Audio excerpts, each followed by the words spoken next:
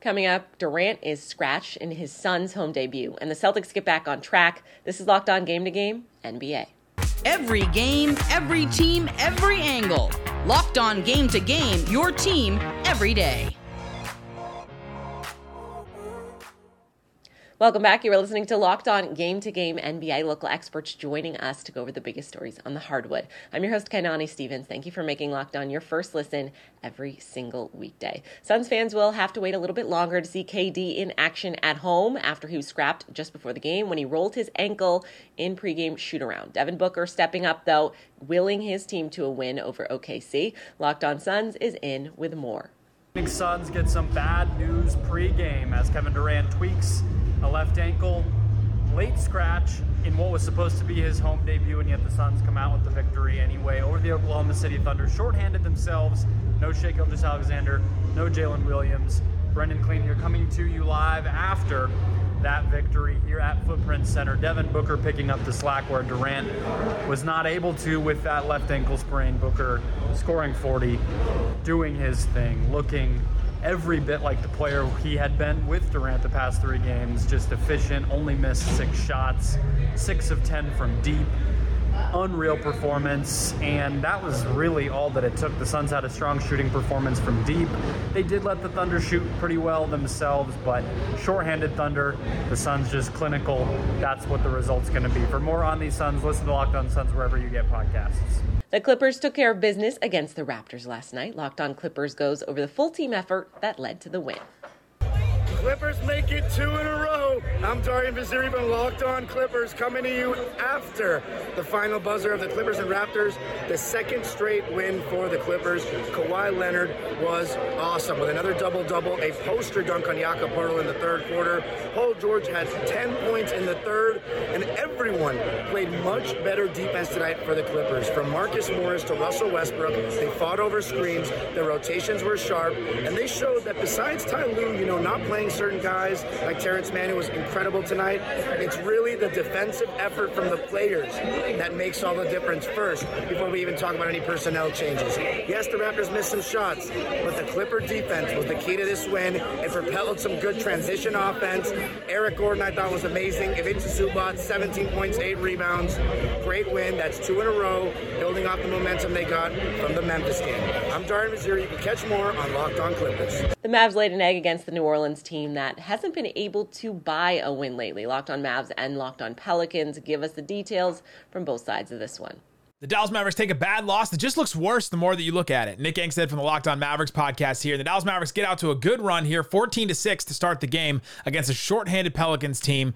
And then Luka Doncic gets his 15th tech after taunting a Pelicans player after a layup. Just an awful situation. Luka Doncic gets the technical, and then since that play, it just went all the way downhill. This Dallas Mavericks team fell apart at that moment. Luka Doncic was dealing with a thigh injury. He's been dealing with a thigh injury for a little while now, and it just was getting worse in this game. You could tell in the second quarter, he just didn't have it. His effort was absolutely abysmal during this game, and some of it was because of this injury. Luka Doncic ends up not coming back into this game at the end of the third quarter and ends up not coming back into this game. Dallas Mavericks in the fourth quarter, though, bomb a bunch of threes, hit 10 threes in the fourth quarter, almost make a comeback, but it's just not enough. This team just cannot play that type of offense for 3 quarters and expect to win at all at this point. That was the type of performance from the Pelicans that gives you hope for the future, but can they continue it? I'm Jake Madison, host of Locked On Pelicans. Just when the season looks lost, the Pelicans pull you right back in with a solid win over the Dallas Mavericks. With Brandon Ingram leaving the game with an injury, it was CJ McCollum, the Pelicans' lone star standing, that led the way to the win. With momentum going towards Dallas, CJ scored 16 straight points for the Pelicans in the fourth quarter, including going 4 of 4 from deep on some ridiculous shots, as he straight up took over the game. The Pelicans have talked about accountability recently, and CJ McCollum, who has struggled since the All-Star break, has said he needs to be better, and he finally delivered in a much-needed win. Combine that with the defense stifling Luka Doncic, who left early, and Kyrie Irving for 3 quarters, it shows you why many viewed this Pelicans team as a top 4 team in the West. They're going to be without Zion for at least 2 more weeks, and let's see if they can carry the momentum going forward. Celtics were on a losing skid this week after a couple of overtime heartbreakers earlier on in the week, but they got back on track against Portland on Wednesday night. Locked On Celtics is checking in postgame from Boston. Boston Celtics got hot early. Jason Tatum dropped 30, and they get a rare opportunity to rest. I'm John Corrales here at the TD Garden, where the Celtics get a very easy 115-93 win over the Blazers, who were just horrible. I'm sorry, the Blazers had maybe their worst game of the season in this one. And the Celtics jumped all over them early in the first quarter.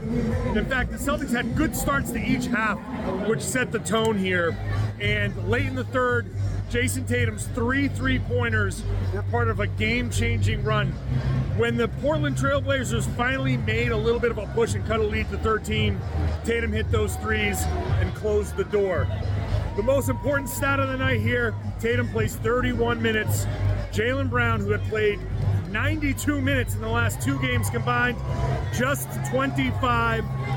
So very important rest for those guys as they head out on now a 6-game road trip. Coming up, the Hawks outlast the Wizards for the win. This is Locked On Game to Game NBA.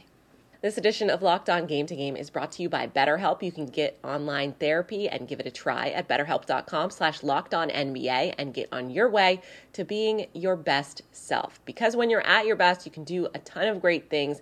Sometimes life gets in the way of that. And of course, therapy is always a helpful way to kind of get some outside perspective. I've used therapy to get an opinion that isn't involved in what I'm thinking in my head, so helps me work on myself, and I feel like it really gives me an outlet to talk about things that maybe you're not comfortable talking with people in your life about. So if you want to live a more empowered life, therapy can get you there. You visit BetterHelp.com/LockedOn today. You'll get 10% off of your first month. That's BetterHelp, HELP.com/LockedOnNBA.